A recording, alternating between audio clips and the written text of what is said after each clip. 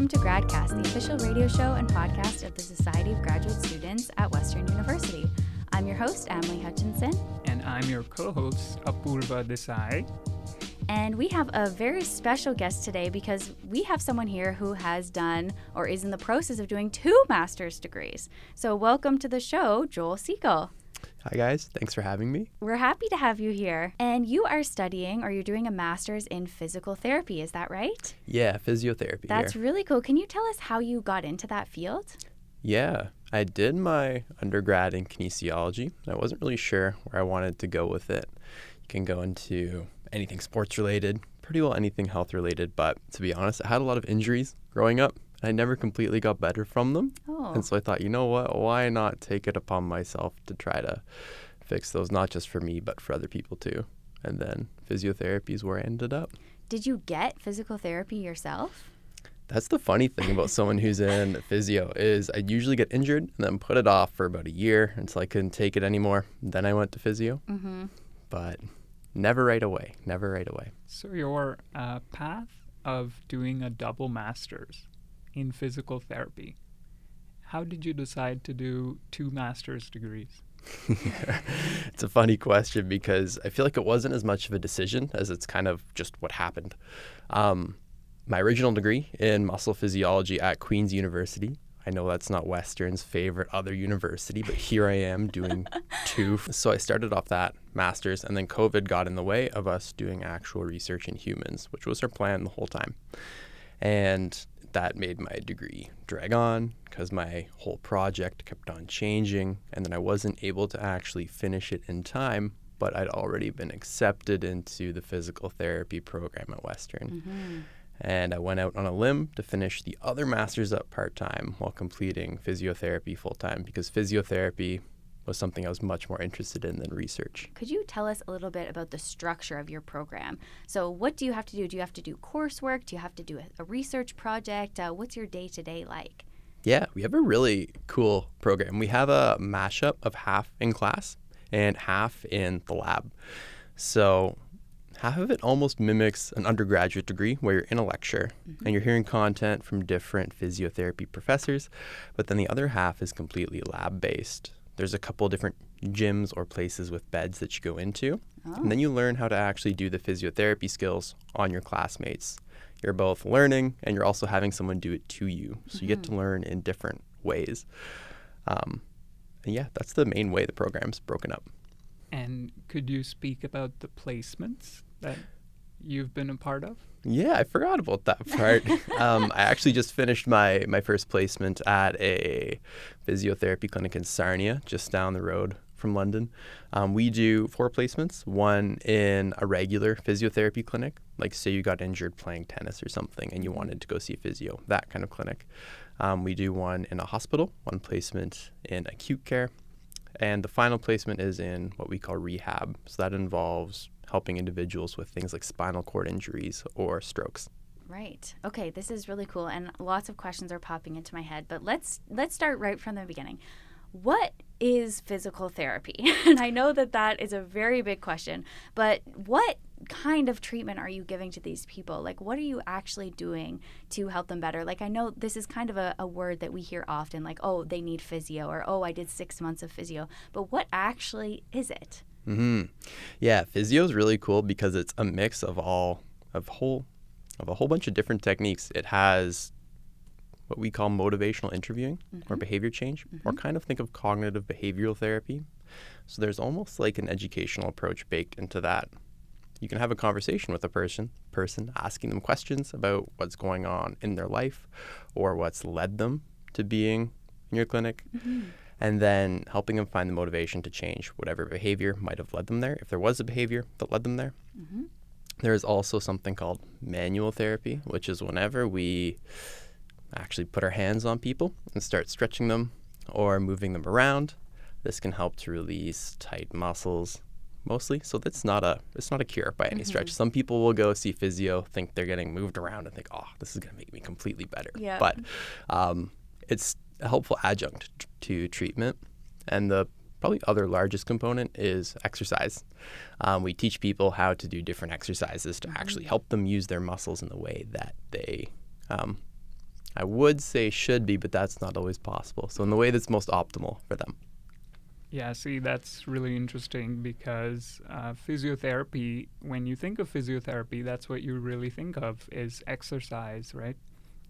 But you described two behavior change and physical and mental fitness as well, that all those factors also affect treatment, right? And, coming from the health sciences, that's really important that you noted that. Because we often think of physical therapy as physical, right? As the name suggests. Which one of those really speaks to you? Mm-hmm. I'm pretty tied between education and exercise. Mm-hmm. Some things that I'd tell my clients on placement was perhaps the most important thing, if there's one thing to take away, it's the homework. The homework, the exercises they take home is what's most likely going to get them better. Mm-hmm. But the caveat to that is we're not very good at doing exercises on our own. Mm-hmm. Myself, even professional powerlifters, they need someone like a coach to check in on how they're doing exercises. So you need someone like a physiotherapist or a kinesiologist to help people out with their exercises to make sure they're doing them right. And you can change them over time to help them progress and continue to get better. Right, kind of like a relationship that you really build with your patient that I guess might be kind of lacking in other healthcare facilities, because it seems like if you go see your family doctor, they kind of know you throughout the years and they're like, here, take this medicine that'll cure your strep throat or whatever. But it sounds like what you're describing with the physiotherapy is like an ongoing relationship that you build with the client. So they have to keep coming back and see how they're doing and how they're progressing. Is there does that seem right to you? Like there's an element of a relationship with the patient?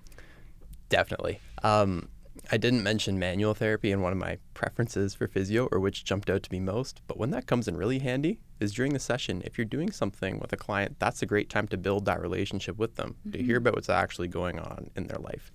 A lot of times, I know myself, if I've been to some kind of healthcare provider, it's usually quick in and out. You don't feel like you actually communicated that much with your healthcare provider, or they might not know what's actually going on with you just mm-hmm. because of how fast the treatment is. But with physiotherapy, you have that chance to continue to build a relationship with your physio. And sometimes with those conversations with patients, something will come up that didn't come up before that will drastically change how you treat them and can even help them to get better. So that's where building that relationship really comes in handy. But something else to add on is that typically we do want to discharge a patient. The goal is to eventually have them not have to come back to see us. Yes. Maybe later down the road for a check-in, but we're not trying to hold on to them forever. Mm-hmm.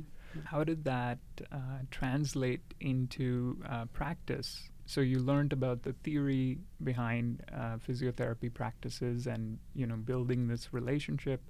How did that translate when you went into practice in your clinical placement? Mm-hmm. It was definitely a big learning curve. In class, the way they prepare us is they give us case studies on this is Jane. Jane is 48 years old and Jane has X condition.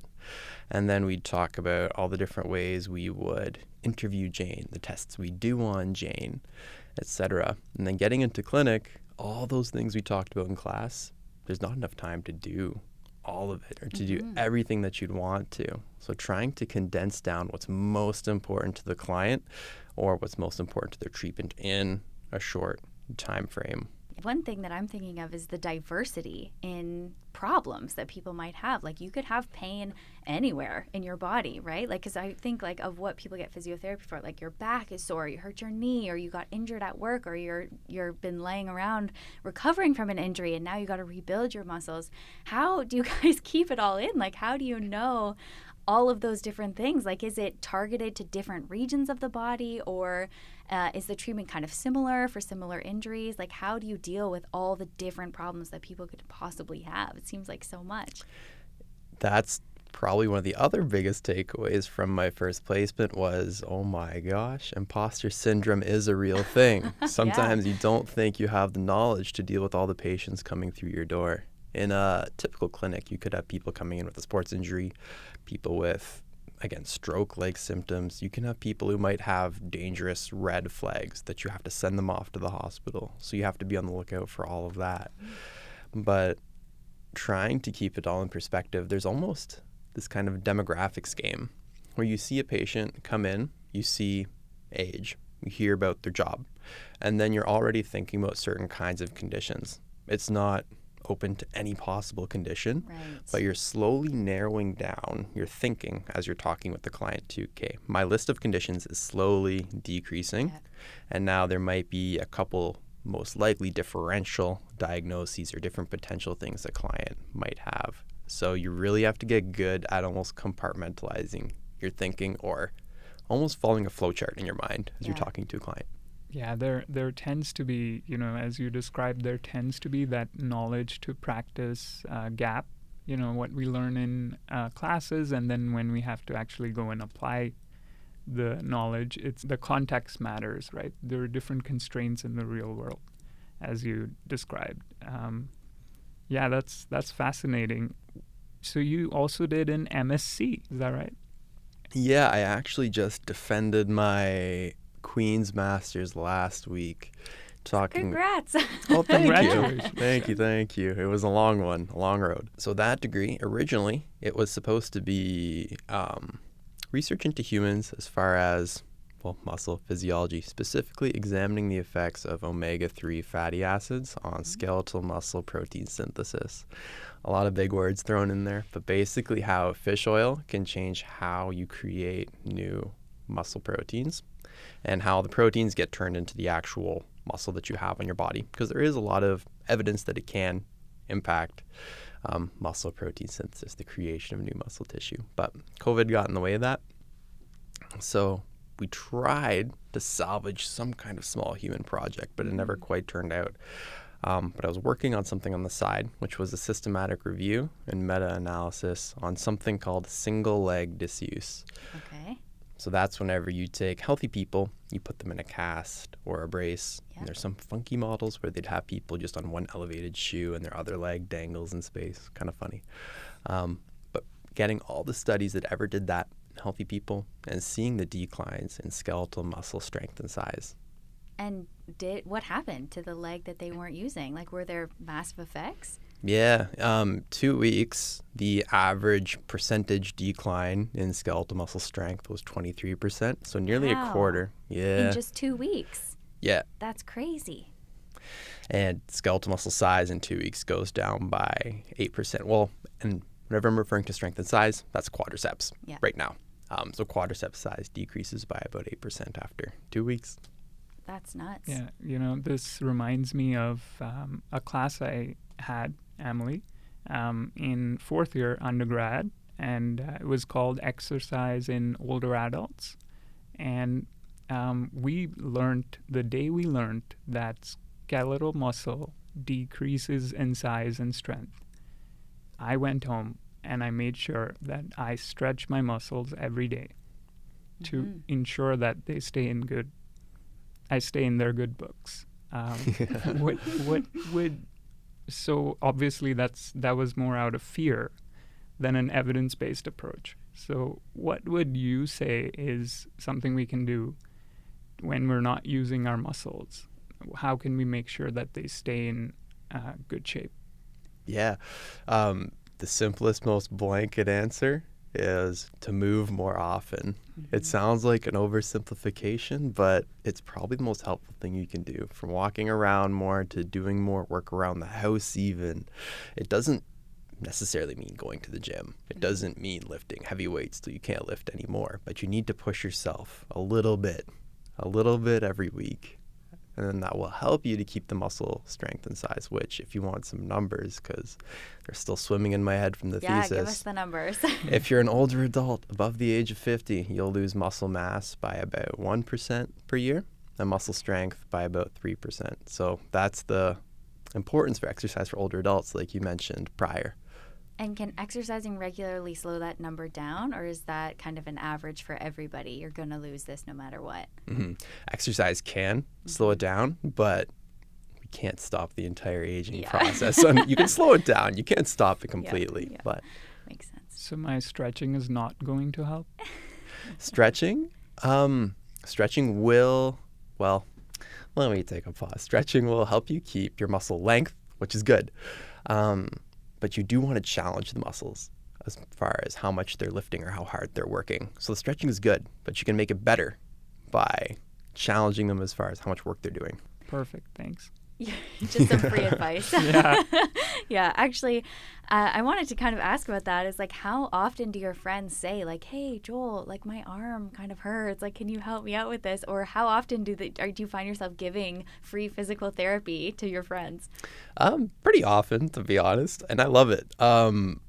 It's just something I'm interested in talking about, and clearly they're interested in it if they're asking. So you can have some great conversations about it, and then it will spiral off into whatever else. So usually you'll give someone a nice little fun takeaway, something simple to do. But no, it's kind of funny. I was joking with my fiance that every time we go to see one of our friends, a family member, you can always guarantee one time someone's going to say, "Oh, my shoulder. Oh, my hip. What can I do?" Yeah. And you're like happy to tell them. You're like, "Yes, I'll give you some help." That's awesome. Tell me more. Tell me more. Yeah. Actually, I have another question too. So your work is very related to like daily life, right? Like you say, you need to move more, you need to exercise more. Whereas a lot of people here at grad school, their daily work doesn't really relate to their personal life. Like I study like mitochondria and hummingbirds. That has no relationship with my personal life. Like nothing that I'm doing in the lab actually affects me. Do you feel like you need to exercise more when you're doing this kind of work? Like when you're giving advice to patients or you're prescribing these exercises, do you go home and think, maybe should I do that too? Or are you just generally active yourself all the time and it's no problem? A little bit of both, kind. So myself, I'm almost my own worst patient because like I mentioned at the very, very beginning, there's a lot of old injuries I have kicking around. So it did fuel my interest in learning more because I'd hear something in class and go, "Oh, I want to try this out. This is something I'm really interested in." So I'd go and try it out, and then I'd see, "Oh, this is how hard this really is," or "This feels really easy as far as doing an exercise." And then you realize, "Oh, I've been doing it wrong the whole time." So it's an interesting trade in that the more you do it yourself, the better you actually get at helping patients because you have that own personal experience that will feed into how you understand what patients are telling you during treatment. Yeah, that's great. I love to hear about that. It's good that you're able to take that kind of personal response to it and do the things as well yourself. So how is the physical therapy program different from the MSc? What is the contributing factor in your journey to physiotherapy? Sometimes what I found in research is that you're not always going to be helping as many people as you might think. For example, I talked about omega-3 fatty acids earlier on, and the amount that you actually need to see a really beneficial effect is pretty astronomical. And usually that's not what people are going to be doing. And the actual help that someone's going to get is likely going to be quite minimal. You might see some retention in muscle mass, muscle strength, but will it really impact their daily functioning? That's where the research is still lacking. And I didn't see too many tangible impacts of it. And research is also very, very difficult to complete. So all the researchers out there have my utmost respect, but I decided I wanted a little bit of a change. I wanted to just be able to get in there myself and help people without all the research hoops. Right. If that makes sense. Yeah, it does. And it's kind of great too because I know a lot of physical therapy, it's a science, right? And it's evidence-based. Like the things that you're doing with your patients are stuff that's been backed up by the science. So I think it's really cool that you have that background, that you've done some of that research yourself, and then you can go and translate it into the field. Switching gears a little bit, I want to ask about how the treatment might differ if you have someone who is injured versus someone who just has pain for no reason. Is there any kind of overlap between those two things? Or like, because I know sometimes people will be like, I played tennis and I have tennis elbow. Is that a thing? Yeah, it is a thing. Yeah. Okay, but then other people might be like, I just have a sore elbow and I don't know why. How do you approach those kind of things? Because sometimes I hear people talking about unknown reasons for pain, and I feel like that must be so difficult to treat.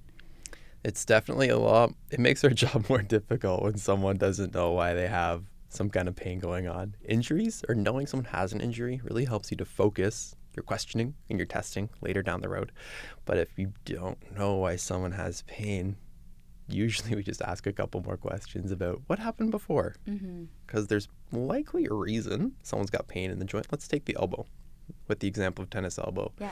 Or not tennis elbow in this case because they don't know why the injury happened, but they have elbow pain. We might ask them, have you ever had an injury to your elbow before? They might say no, because that's why they're curious about it. Yeah. But then we'll move up and down from the elbow joint. We might move to the wrist or the shoulder and ask if they've had a wrist or shoulder injury before. Most times, or not most times, sometimes you'll hear a yes. And it's kind of funny. The injuries at one joint will usually end up traveling. Really? Or they'll have effects at other joints. I didn't know that. A lot of people don't, and I'm still learning what different injuries, say something like older adult with frozen shoulder. If they don't use that shoulder as much, they'll see that they have some elbow pain because their arm muscles have gotten weaker, or they're just using their arm different than they did before. Yeah, I did not know that. That's a really interesting finding. Could you speak about how that complicates things with patients? So when you're working with patients and they have a certain injury, you have the complication of the fact that it could travel. So yeah, if you could speak a little more about that. Yeah, for sure. We see this pretty commonly in older adults who might have hip or knee osteoarthritis. So that's usually when older adults might be talking about hip or knee replacements. Those two joints are the ones we'll most often see interplay with, as far as a knee injury might cause hip OA later on, or vice versa. And it's not uncommon now to see older adults getting all four of the joints replaced in succession.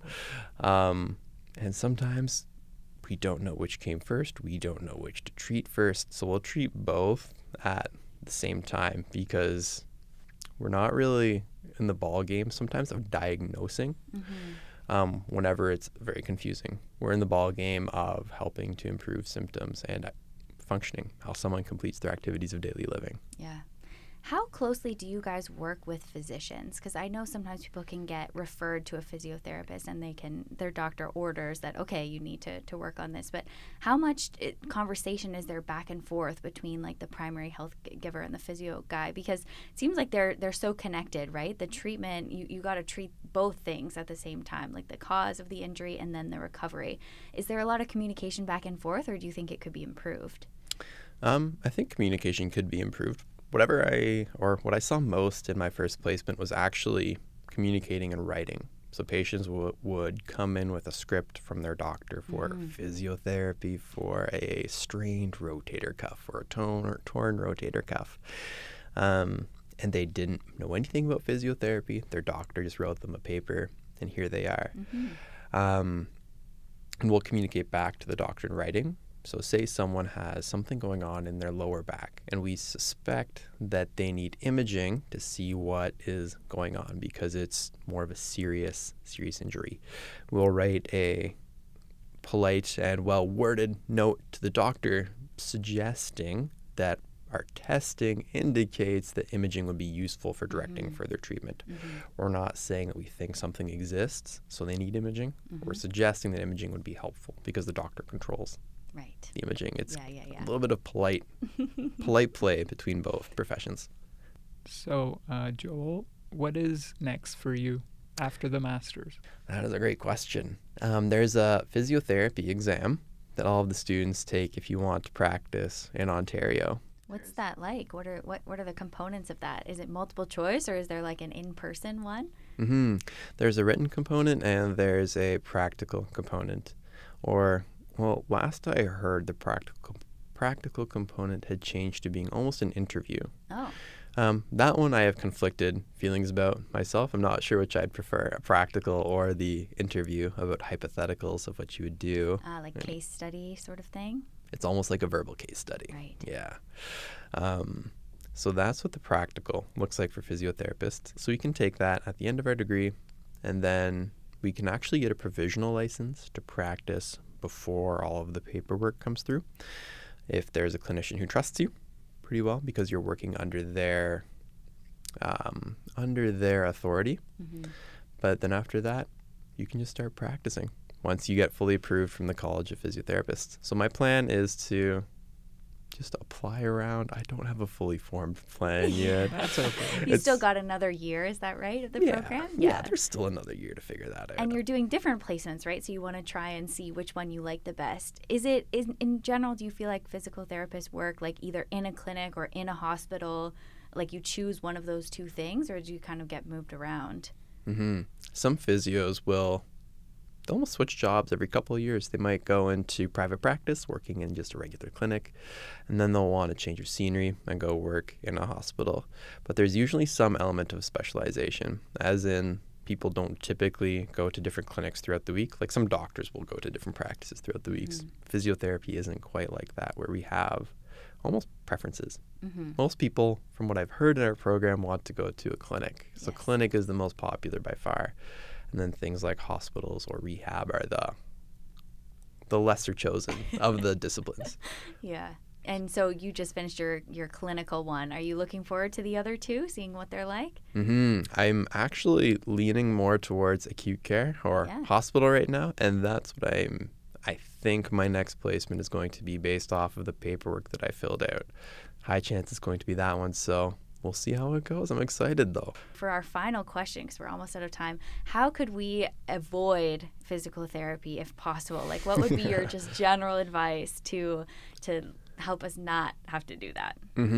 I'd say move more often. If you're starting something you haven't started before, or you're doing something more strenuous that you haven't done in a long time, start slower than you think you might need to. So start gradually. Don't hop into something faster than you need, because that's when people will see injuries turn up, especially as we get older. We think, I can still do what I did as I was younger. And I feel funny saying this at the age of 25, because I've definitely hurt myself doing things I thought I could do, and I'm still young. So we'll see what 50 looks like for me. But yeah, start slow, and it's not a bad thing to start slow. Yeah. Well, thank you so much, Joel. It's been awesome to have you on the show. No, thank you guys for having me. Of course. I will take us out. This has been GradCast, the official radio show and podcast of the Society of Graduate Students at Western University.